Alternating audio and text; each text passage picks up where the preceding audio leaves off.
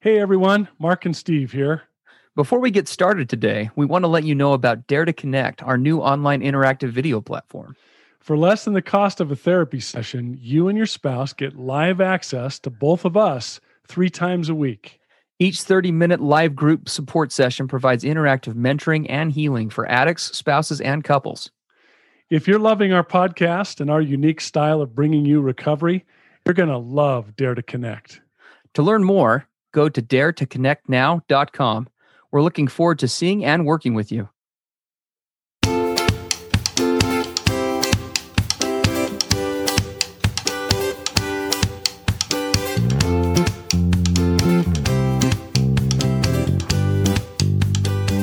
Hey everybody, I'm Steve Moore.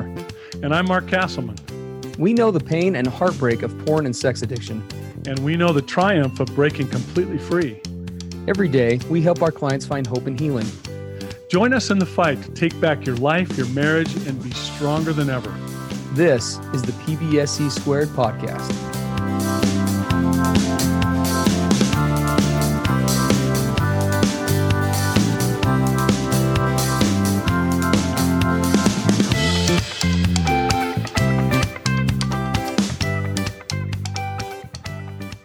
Good morning, everybody. Welcome to the PBSC podcast. I'm Steve Moore, and this is Mark Castleman. It's good to be with you this week. It's Thanksgiving week here in the United States. It is.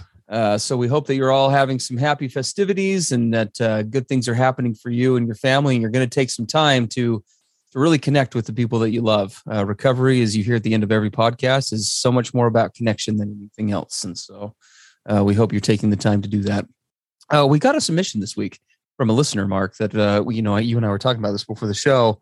As with many of our submissions, sadly, we hear these sorts of stories too often. But it's a topic that it does need to be covered because in different forms and fashions, this happens quite a bit. And this comes from an addict that sent this in to us. Basically, we won't read the email, but the substance of it is he's been a long-time addict. And during the recovery process, as he was a fair way into sobriety, about a year into sobriety, his partner disclosed, or he ended up finding out, it's not really clear which, that she was having an emotional affair. And for emotional affairs, basically, it would just be the emotional connection, right? Of well, she also said that she then did disclose to him that it was physical as well. Correct. Yes. Yeah. I was sorry. I was kind of getting there, but yeah, it eventually kind of came out that this was it had evolved to something physical. And so he kind of laid out the situation, and then he asked the question, how do I help my wife trust me again when I'm also having a hard time trusting her? So we've got a mutual betrayal situation, really, is what's going on here, right? Where to say that this is a version of complex trauma would be an understatement. And Mark and I, in different forms and facets, both have examples of this. That personally that we can kind of relate to, and this is it's a hard situation to navigate.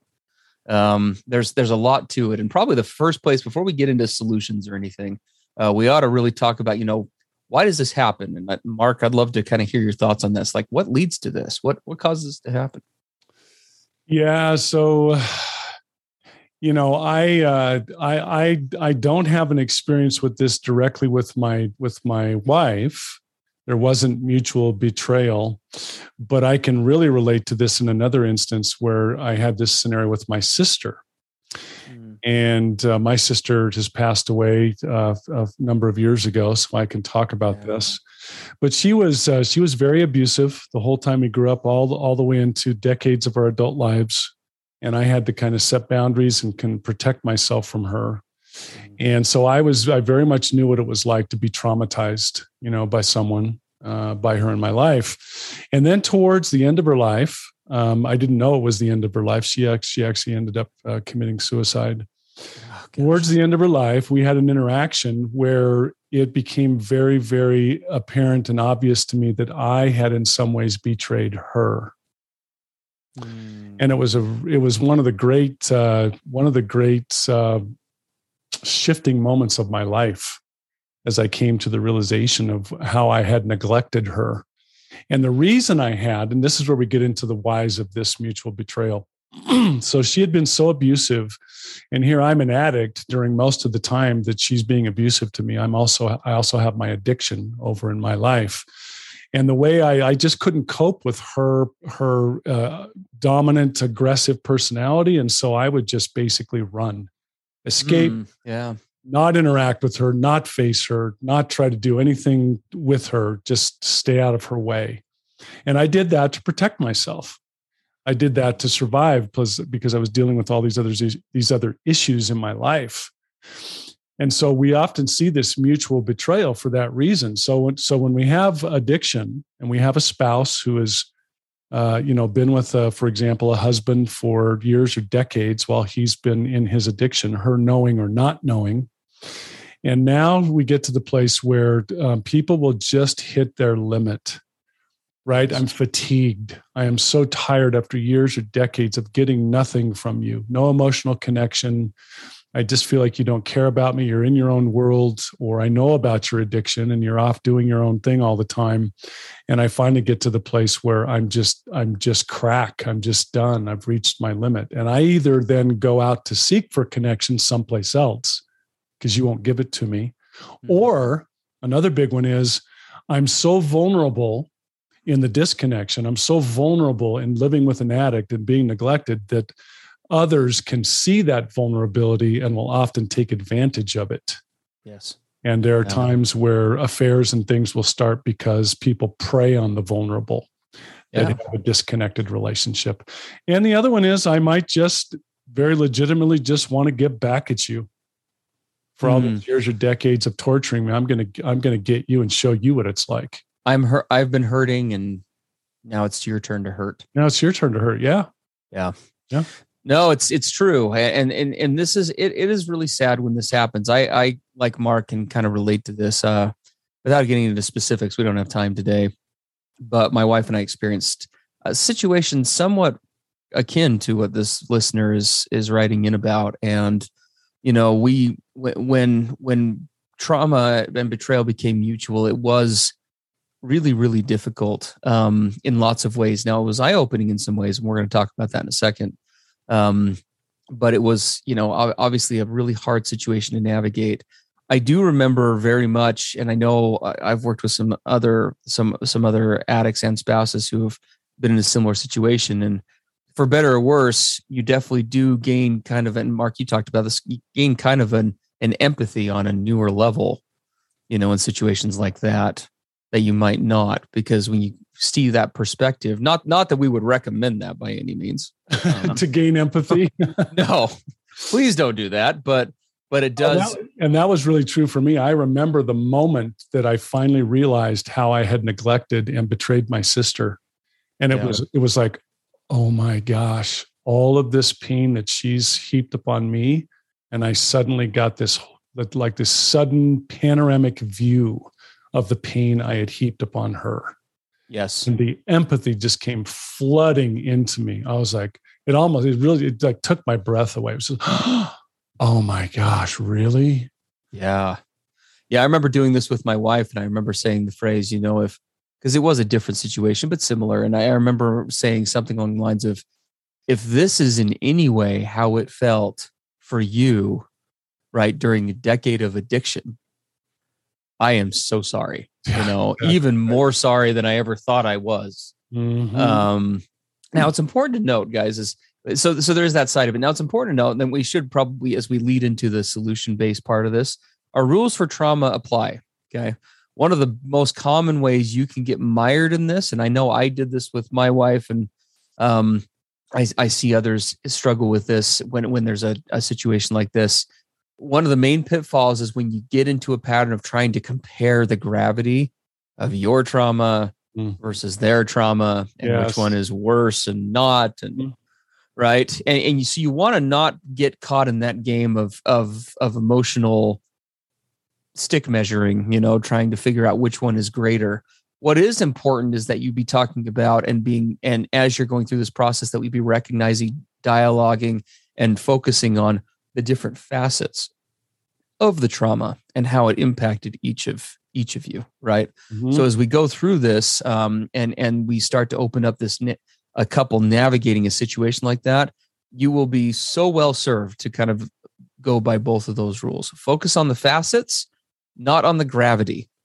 Okay. Because that's just not going to be helpful for anybody. Easier said than done, but definitely important. Yeah. And hopefully, I mean, the way this is going to work best is if both parties in this mutual betrayal are coming at this from a place, and this is like super critical, everybody listening, you cannot navigate this mutual betrayal coming at it by yourselves. Nope. You have got to each of you has got to surround yourself with an outside support system. Yes. Because I'm telling you, when you're in trauma and you've also been a betrayer, so you're both the victim and the perpetrator at the same time. And we talk about being one of those is sort of like, looking at life through a drinking straw, this little teeny tiny hole you're looking through. And, now you have both roles. Imagine how myopic and narrowed and unable to be objective you are. You need an outside support system to bounce things off of, to tell your story, to talk to others who have been further down this path. You do not try to do this by yourselves. I would agree. I will tell you, in not involving outside support, I don't have any statistics to back this up, but just in the experience of clients going through this and my own experience, I don't think virtually any relationships can survive if they stay myopic in a dynamic like this. No. I mean, outside support is always important in this process, but if there was a way it could be more important, this would be it. Yeah. Because the relationship has become completely unsafe for both parties, and you will not find safety in a hostile environment like that. No. You just won't. And kind of a piggyback to that, therapy, right? We push that a lot. Speaking to, again, everyone's situation is different, but speaking to my experience with my wife, I teach this stuff for a living. There is no way we would have navigated this without a qualified therapist. No way possible. So having an outside professional perspective as well, that can kind of mediate everything from mediate to referee to set goals to all of those things is just a necessity. Yeah. So whatever it takes to make that happen, please do it if you find yourself in this place. Yeah. So what we just said is a big part of the solution. It's Correct. Building the foundation under yourselves to come at this. And as you have that outside support and system, one of the things that you can do with regard to moving forward, and Steve, you talked about this before we started today, and I love it, this concept that you now have a mutual enemy. Yeah. You have a mutual enemy, right? It's that out there. And what is that out there? It's addiction. It's trauma. It's trauma. It's making crazy choices in the moment because of pain or life history or all the sorts of factors that come into play where I make these choices that hurt me and the person I love. That is the enemy. Yes. You're not each other's enemy. That out there is that you've now both mutually experienced. That's the enemy. And like you said, Steve, it's kind of like we get into this place, if we're open and we can get the support we need, we now are back to back. You kind of look at the crime thriller or the army movie where you're surrounded by the enemy and there's two of you. And so you put your backs to each other and you start turning around so that you can cover all aspects of the enemy back to back. Mm-hmm. That's a great analogy for what this is. If we can come at it, with support. Yeah, no, absolutely. Absolutely. I mean, and we talk about this oftentimes on the podcast, right? And also in our Dare to Connect program, as we meet with our spouses 3 times a week and we're doing the really in-depth work that we do in there, which by the way, we'd love to have you all join us. Check out a free trial at pbsepodcast.com. Nope, at Dare to Connect now.com. Or I'm sorry, yes. Giving you the wrong website. That's right. Dare to Connect now.com. Thank you, Mark. But yeah, when we tackle, issues like this, we oftentimes talk about this back-to-back component. So much of this process in recovery divides a couple. And it's naturally so. It does, right? It creates, when we all start our marriages, when we all jump into relationships, nobody sits there at the altar, ready to get married, looking at their partner or, in front of their pastor and says, gosh, I just can't wait till we have this huge obstacle that divides us forever. Right. Right. What do we all think of? I know what I pictured with my wife when we got married. It's like, it is going to be me and her back to back against the whole planet. And we are going to tear this thing up. These other people are morons when it comes to marriage. We're going to be like the ultimate couple. Now, there was a lot of naivety tied up in that statement, but that mutual idea of being back to back against the world, I think we all enter into relationships with that. And that's not just naive. That is the way a relationship optimally functions, right? Is when it's at the end of the day, we choose each other and we go out and we face the world. We face obstacles. We face financial struggles. We face these things. And when we face them correctly and we collaborate, there's the key, right? Connection is built. In many ways, relationships actually require obstacles to overcome in order to grow. Now, that does not mean go pick up a sex addiction if your relationship has become stagnant, or go out and betray a partner. But it does mean that when obstacles do come along, one of the first questions you want to be asking yourself as we get into these rules, and if my partner is willing to work with me, is being able to look at your partner, involve some professional help, and ask that question, right? How can we get back on the same side of this obstacle rather than the obstacle dividing us? Right. And the reality is obviously, is the betrayal different in this situation or with anyone who's listening who finds themselves here? Of course it is. Does it affect you differently than your partner? Of course it does. But can we use that empathy of being able to recognize that we are both hurting, we're both in pain, and that even though it's not justified, there are real reasons why we're here? Can we use that as a strength, right? To tag team and work on our trauma, work on this through that lens of this being trauma as opposed to my spouse's trauma versus my partner's. Yeah. It really is going from this, me versus her or her versus him to us, right? I call that moving from me to we.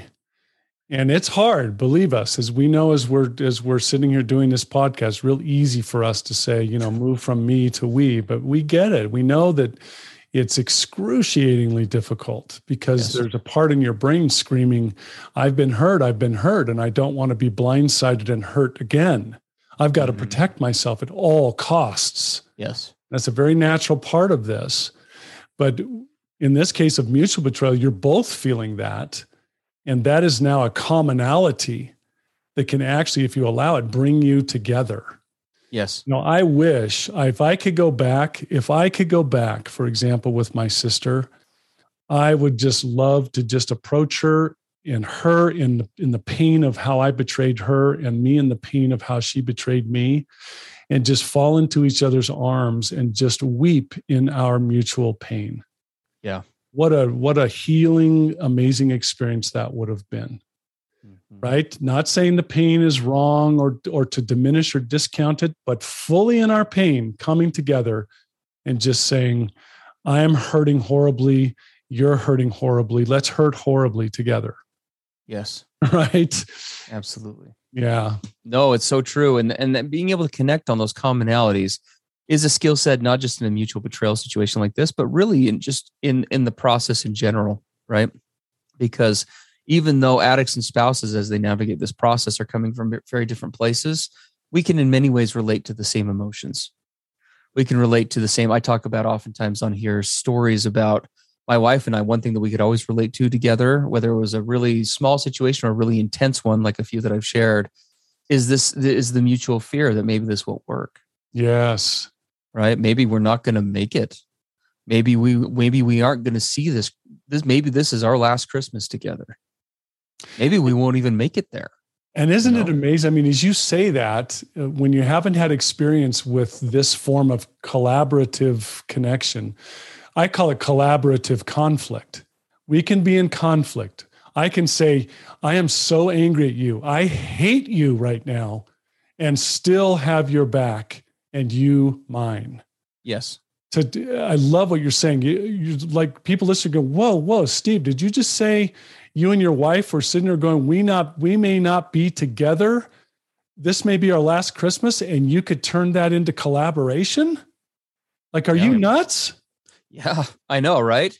Well, and it's so scary. And we probably should have talked about this at the beginning, because this is an important component to the recovery piece, is you, just like with a single betrayal situation, a one-way betrayal situation, we have to first expose the depth of the trauma. Okay. So honesty is the precursor. We really should have led with this. Total honesty. Okay? Total. There has to be some sort of disclosure, and this is where a professional can help. We have to get everything out on the table.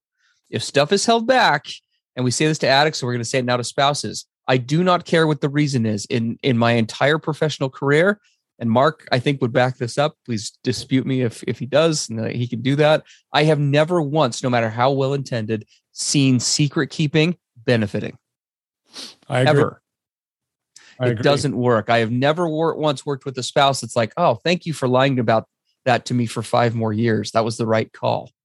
That never works to your advantage. Because it's doubly damaging. If I'm holding Yes. something back from you as your partner, then what that tells me constantly in the back of my head is, yeah, she loves me, she accepts me, but only because she doesn't know this. Yes. And I'm going There's to, There's actually been some research about this, where when this happens, you actually, what we find ourselves happening, we talk about how we don't go back to square one in a lot of ways with addicts when they relapse, which is very true. Relapse doesn't have to be a reset. When it comes to trauma, I got news for you. In many ways, you are resetting progress. Yes. If you don't disclose something for 6 months or a year, a lot of the evidence shows that your partner literally goes back to square one when it comes to their own capacity to trust you, if not even further back. When it finally comes out. Yes. When it finally comes out, it's like you're starting from scratch. It's true from a trust standpoint. Yeah. And in some ways, actually even worse. You're even more behind the 8 ball. You're in a deficit.